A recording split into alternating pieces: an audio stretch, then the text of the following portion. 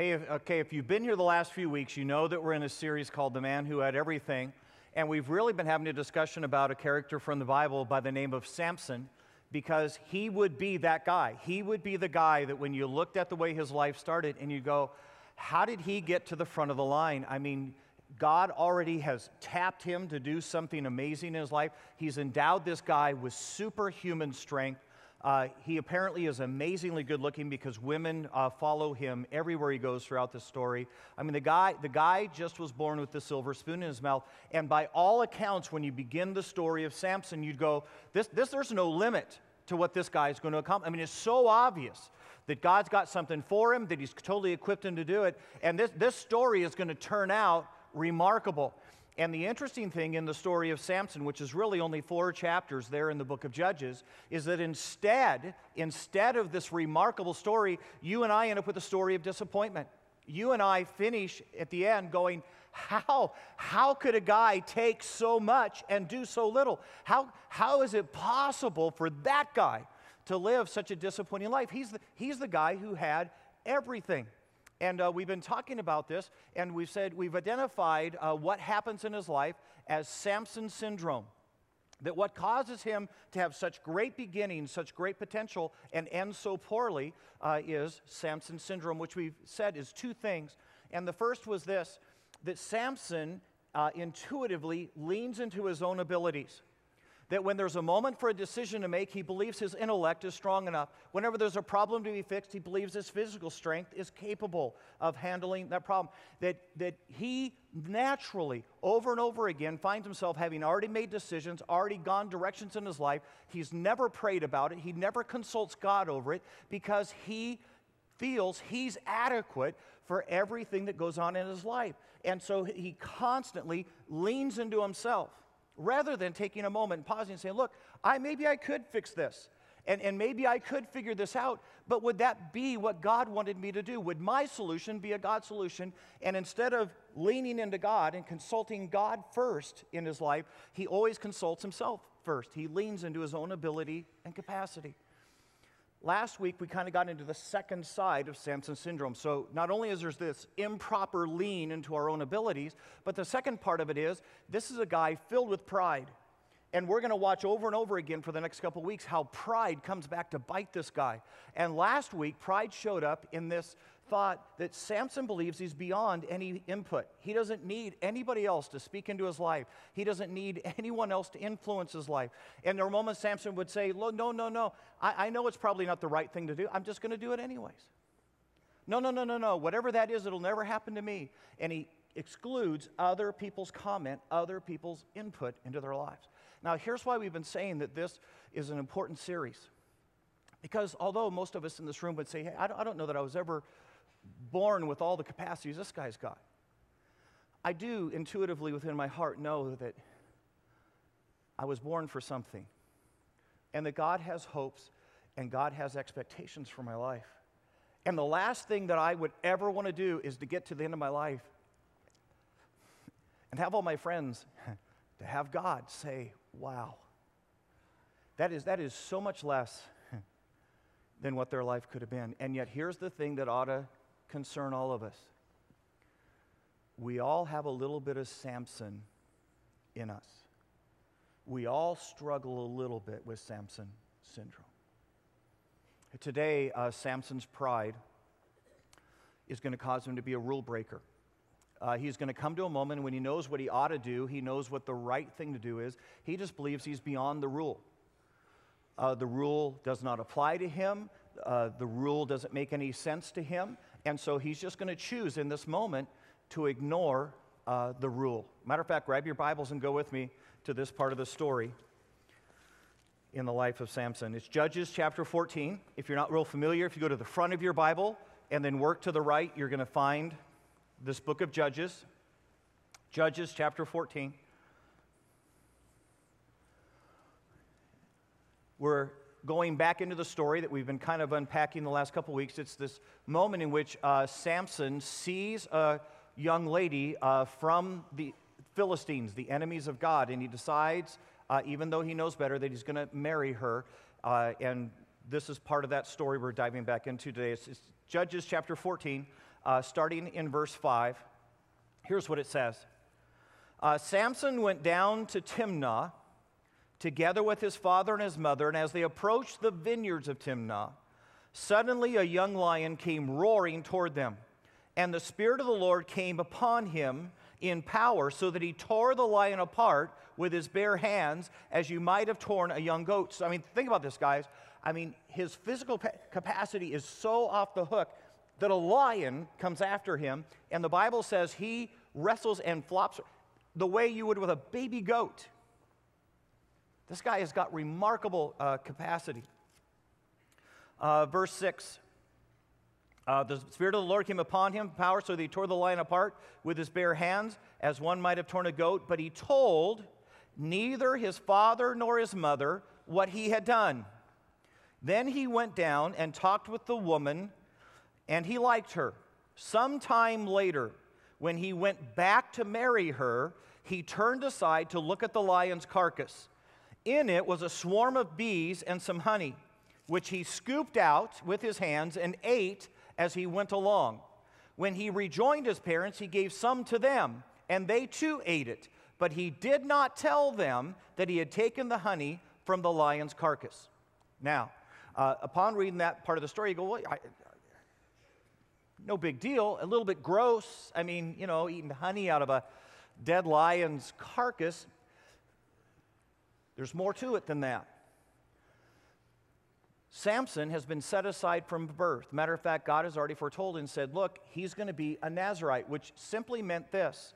He is going to be a man set apart for God's work, and he's going to take the Nazirite vow, which really involved basically three things. One is there's never going to be a razor to his head. He's never going to cut his hair from time of his birth throughout his entire life. He's not to cut his hair. He's not to drink alcoholic beverages. And then the last one is he is not to have any contact with anything that is dead. Those are just three things I'm asking him to do that will constantly remind him. Every time he looks in the mirror and sees his hair, every time he was stains he'll know that he's been set apart for the purposes of God. Now, here's the deal.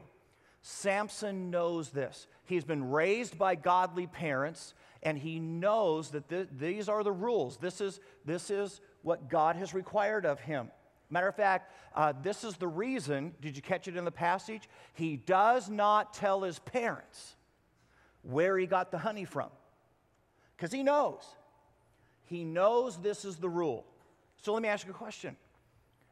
So why does he do it? I mean, isn't it interesting? I mean, you think about it. It's not like this is like a place of major temptation in his life. I mean, this isn't, honey is not, that thing that he is always lusting after or he's always tempted to do. He's not sweating beads of restraint as this happens. It's not like his life is under a ton of pressure. I mean, it's not like he's gotten caught in a moment or there's a big business deal that's going to go bad if he doesn't lie. It's not like circumstances have made it look like there's no other way out. We'd maybe understand that. So why does he do it? You know what the answer is? He thinks the rule's stupid. He just goes, look, it just makes no sense. I mean, it just seems like a kind of a dumb rule. I don't necessarily see any real benefit in it, and therefore I'm going to ignore it, because here's the deal. I see the benefit in the honey. I'm hungry. And the rule just kind of looks dumb. I mean, so no, I'm not going to do the rule.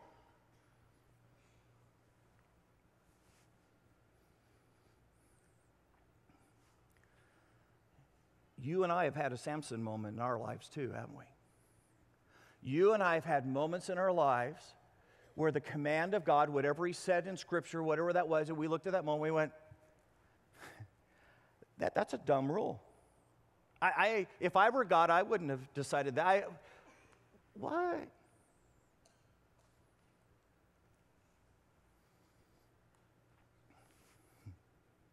Young ladies, it's when God says, hey, dress modestly.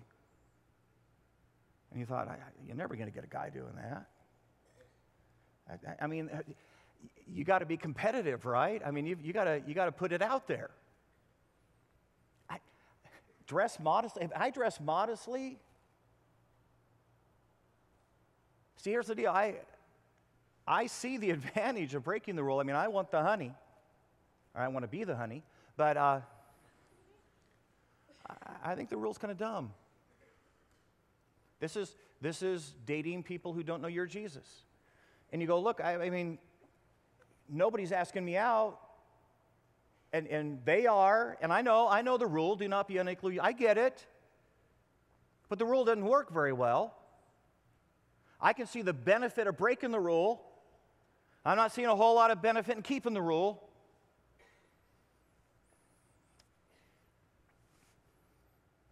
We do this with entertainment. See, they come on and they go, hey, 3 premium channels, HBO for 3 months, half price. And you go, no, I know the Bible says put no wicked thing before your eyes. I get it, but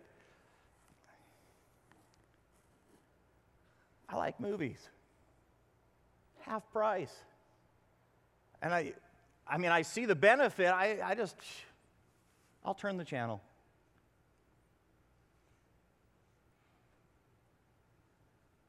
See, truth be told, there's a little bit of Samson in all of us. So here's what I'm asking you to do. I just want you to take a moment. Because chances are, most of us in this room know the rule. You know the rule. You know the thing that God has asked you to do. That when you took a look at it, you said, that's dumb. Why would I do that? And you've chosen to ignore the rule. So I just want you to take a moment. I want you to pause right and just go, what would that rule be for you? What is it that you know God would want you to do that you've just said, no, I think that's a dumb rule and I'm not going to do it? For some of you, it's tithing. You just go, no, not going to do it. For some of you, it's serving. And you've gone, no, I get it. I get that God says I'm supposed to use my spiritual gifts, but I just don't have time. It's a dumb rule. So I'm just going to ask you, what is that rule that you've looked at and said, no, I see the honey, but I don't see any benefit in that?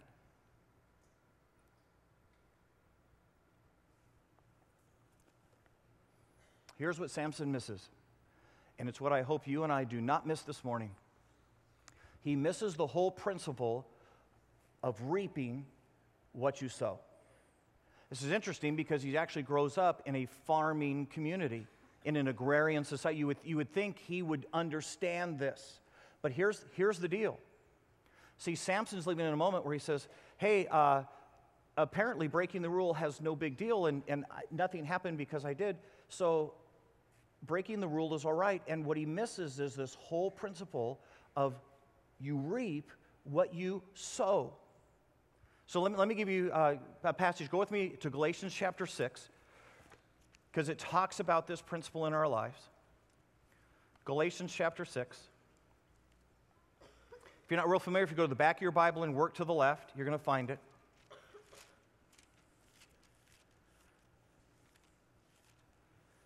Galatians chapter 6.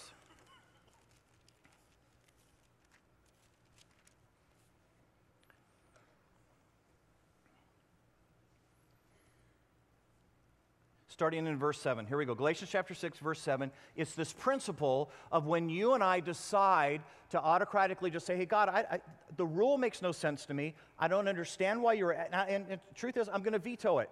I'm just going to pass on that one. Here's what it says. Galatians chapter 6, starting in verse 7. Do not be deceived. Don't kid yourselves. God cannot be mocked. So look. See, you think you're flying so low below the radar that God's not going to notice when you break the rule. See, what you're thinking is God's got a lot of other stuff and he's too busy with other things, and so he's never going to get around to dealing with you and the rule.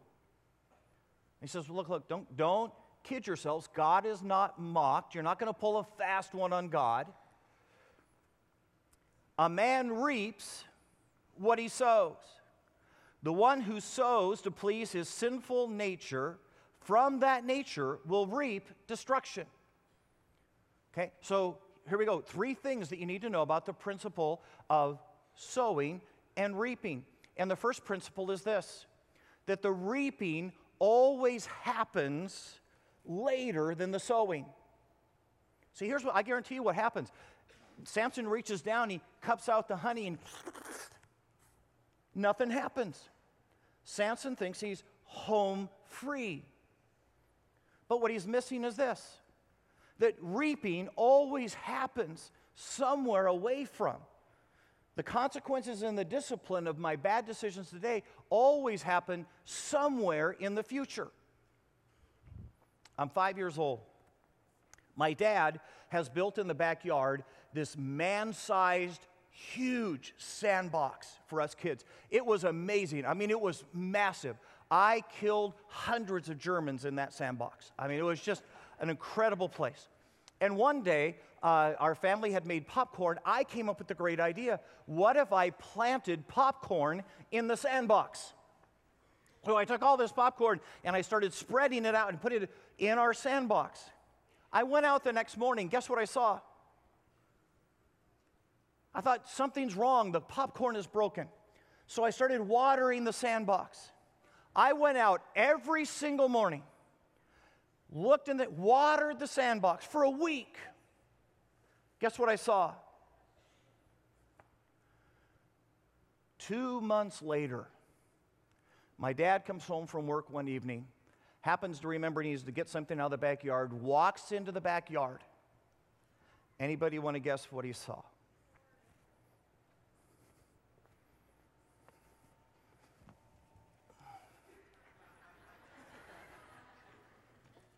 Corn all over the sandbox. Because, you ready for this? Reaping always comes sometime later than sowing. And see, Samson in the moment goes, well, no. See, I did it and nothing's happened. Nothing's gone on in my life. Which, guys, here's what we do. See, we go, no. Leon, what do you mean sexual sin? Man, I've been sleeping with whoever I wanted to, whenever I wanted to, since the time I was 16. And nothing's happened. No bad consequences. Nobody's gotten pregnant yet. I mean, no one's caught a disease yet. So you and I just keep, you ready? Planting seed. Because nothing's happened yet.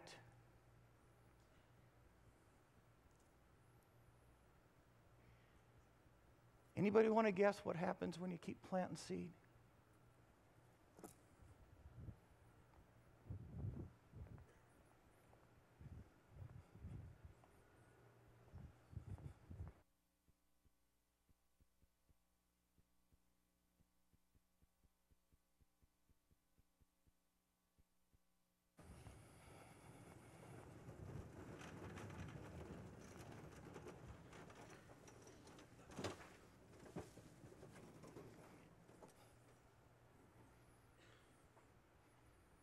Someday it's harvest.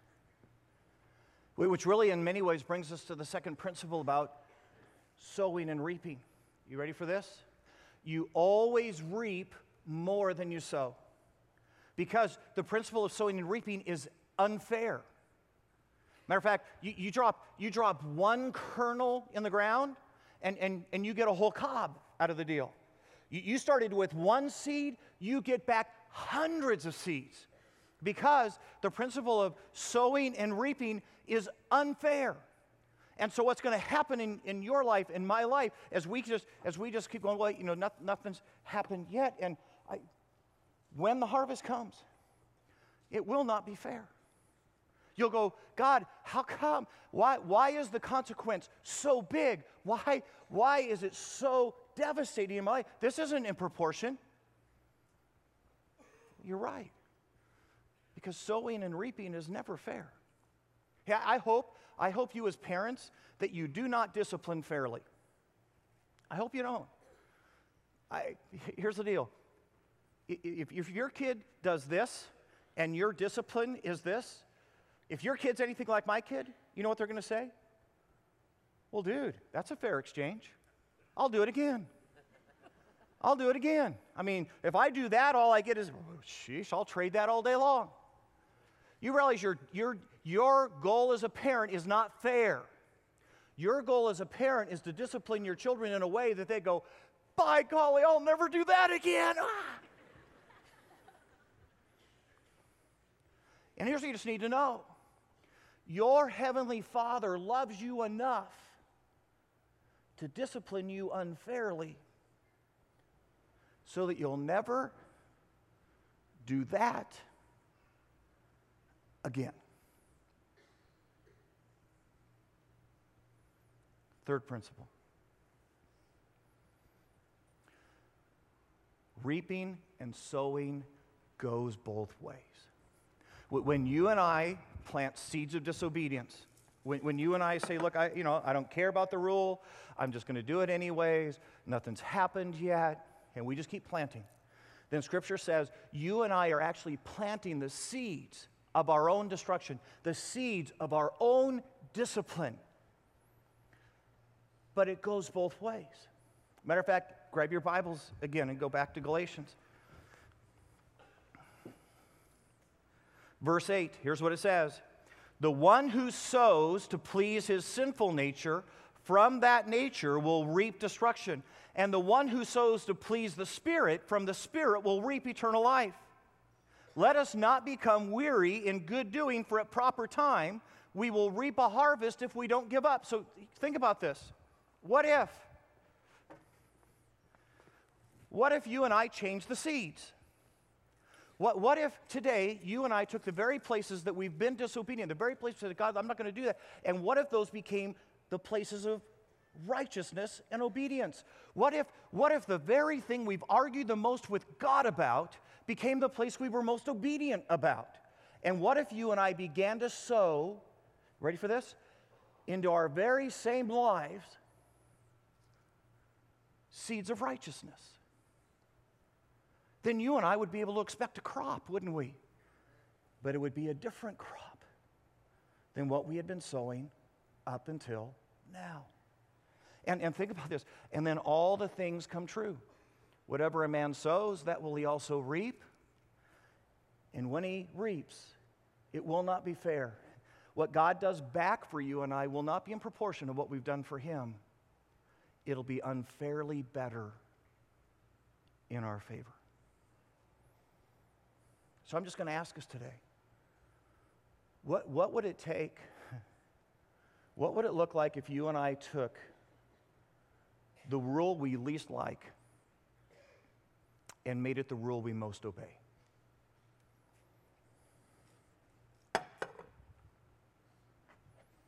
Last week when you came in, and some of you got them today, we gave you cards look like this. The man who had everything, and then on the back it's got some spots. If you don't have yours today, we've got them in the seat back right in front of you.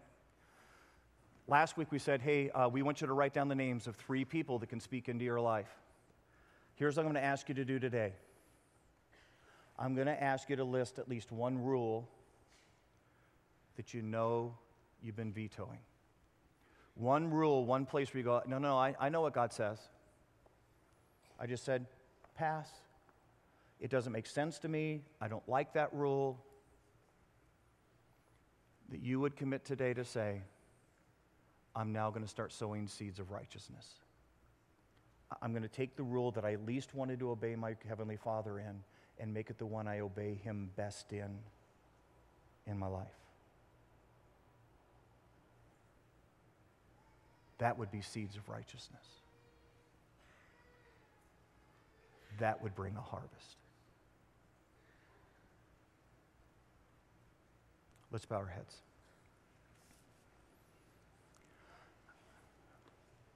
I'm being honest, I'm asking you today to consider putting that rule down. And so before we leave, as we're singing, I think you take a moment in your seat and you write down the place.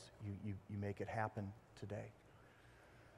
Dear Lord Jesus, the truth is, every one of us in this room has been sowing seeds. We've either been sowing seeds of disobedience. We've been looking at moments in our lives and saying, "Look, I don't like that rule. I'm just gonna pass on that command of God because I don't see the honey in it." Or we've been sowing seeds of righteousness. We've been obeying you in the places, and maybe most especially in the places that we didn't like and we didn't necessarily see personal benefit in, but we just simply said, if that's what my Heavenly Father requires, if that's what God wants from me, I choose to obey. I choose to sow seeds of righteousness in my life and trust that He'll bring a harvest. Trust that He'll bless me for my obedience. And God, I'm just going to ask across this room, because there are hundreds of us that need to change the types of seeds we're sowing right now, that today, with real honesty and real integrity in our lives, we'd fill in these lines and say, this is the day I start sowing new seed. This I pray in Jesus' name. Amen.